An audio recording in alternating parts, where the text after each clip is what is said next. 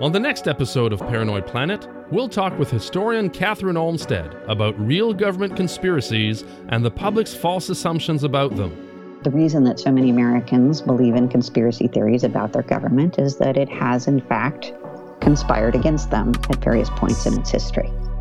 We'll talk about the Red Scare, COINTELPRO, Operation Northwoods, police brutality, and yes, even the Kennedy assassination.